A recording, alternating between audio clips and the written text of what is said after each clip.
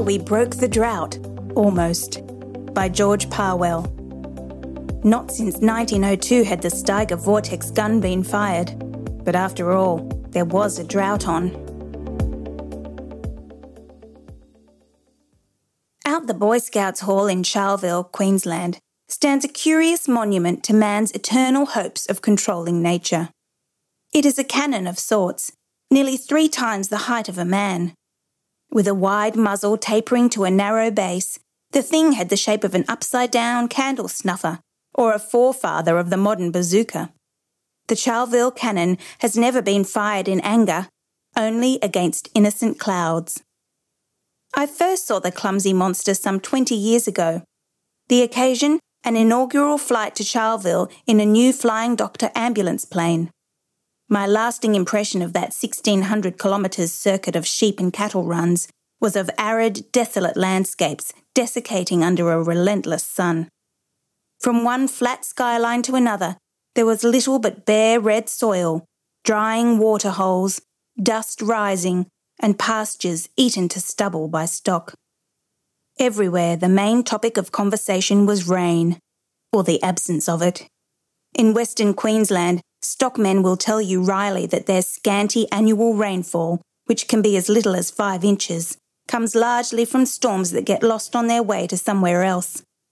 Months pass without a cloud in that Madonna blue bowl of sky. And even when clouds do eventually appear, they fail frequently to disgorge rain. Hence the esteem among ancient Aboriginal tribes for rainmakers.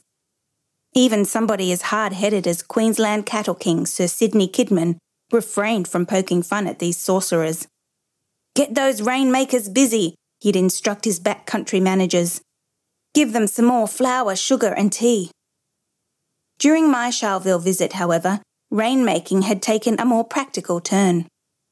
A specially equipped DC-3 was based at the airport, operated by the Commonwealth Scientific and Industrial Research Organisation as a flying laboratory. It was there to seed clouds, an experimental practice that had already had some success in other more moisture-bearing regions. However, the problem around Charleville was to find the clouds. Perhaps it was the presence of that aerial rainmaker that prompted us to act the way we did. Returning to town with the Flying Doctor's pilot one day, I ran across a young grazier I knew. "Let me show you something," he said. He took us down a side street past the cinema and into the fenceless backyard of a weatherboard cottage. There, among weeds and bank grass, lay that monstrous candle snuffer of a gun. Someone had chalked on its barrel, in large irregular letters, "The Rainmaker, Steiger Vortex Gun, used at Charleville 1898, by Clement Wragg." It really was a mighty affair. The mystery was how it could be fired, for although the muzzle was 76 centimetres in diameter, there was only a small hole at the other end.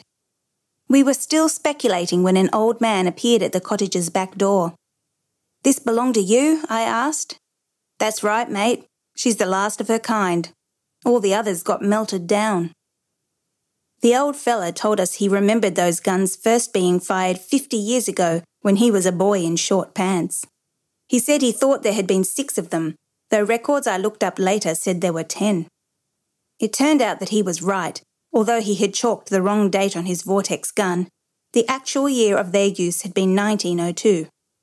But they had been fired, no question of that, and by the celebrated Clement Wragg. A government meteorologist down in Brisbane, Wragg had been deeply concerned by the 6-year drought that began in 1896, the grandfather of all droughts, as old hands called it long after. Throughout Queensland, millions of sheep and cattle perished, pastoralists went bankrupt, many stations were abandoned. So Wragg decided to borrow a technique he had seen used in northern Italy. When vineyards there were threatened by hailstorms, approaching clouds were blasted with giant guns designed by a German named Steiger. The blasts turned hailstones into innocuous rain. Wragg visited Europe to investigate rain-producing techniques. He contacted Herr Steiger for specifications and had similar guns made in Brisbane. After an 800-kilometre rail journey out west, he positioned them at strategic points around Charleville. They really were simple enough to fire. No ammunition was needed. All one had to do was mount them on wooden blocks, point them to the sky, pour gunpowder into a loading breech and light a fuse. The rest was a mighty blast of air. The old man, Bob McWah, told us there had been an uproar in the town on the day of the initial firing. A market gardener's horse bolted and wicker baskets, fruit and vegetables scattered everywhere. Galloping wildly with a lurching cart behind, that poor horse ran into more explosions wherever it went. But did they bring any rain? Not as far as he remembers, McWah said. Clement Wragg tried again. As before, the cloud conditions were promising. The net result was that 2 guns blew up in the faces of their firers. Happily without damage to all concerned, reported the Charleville Times. But there was no rain either. Subsequent explosions were of another kind. Several councillors attacked the mayor for wasting public money. He had, without their consent, they claimed, voted £50 towards the cost of manufacturing the guns. The mayor, trying to save face, at once put the blame on Wragg, who apparently left the town in a huff. There were further repercussions when Herr Steiger heard of the affair. The German wrote berating Wragg for his foolishness in trying to make rain with a device never designed to do so. It was one thing to turn hail into rain, quite another to conjure it out of empty air. Soon thereafter, the guns were sold to a blacksmith shop, where Bob McWah worked at the time. Somehow McWah became owner of that last gun, which was fired in the Charleville centenary celebrations of 1947. "What's wrong with trying it out again?" I asked him. "No, I wouldn't come at that. Be hell to pay in town." We were very persuasive, however. We wanted to see how it worked, and after all, there was a drought on. Who knew that Herr Steiger's famous gun might not have some effect this time?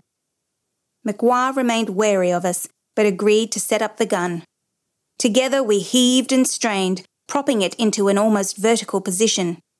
McWah produced a packet of gunpowder, and we poured some into the breech. "What do you use for a fuse?" the Flying Doctor pilot asked. "Well, anything'll do. A rolled-up newspaper, anything." I handed him my paper. My grazier friend struck a match. By this time, several bystanders had appeared.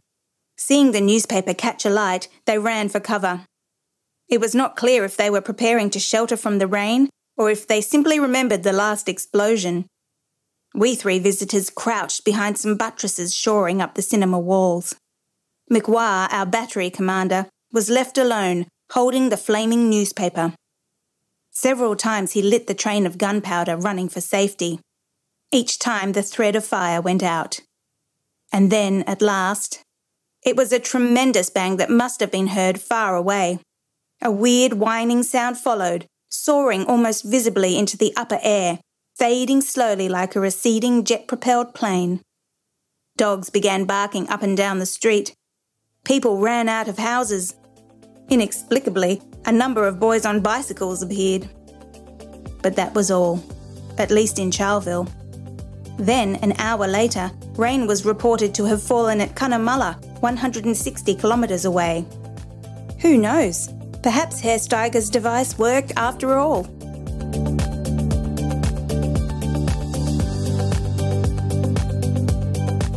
For more RD Talks, visit readersdigest.com.au. Brought to you by Reader's Digest Australia. Narration by Zoe Mernier. Sound production by Ricky Price.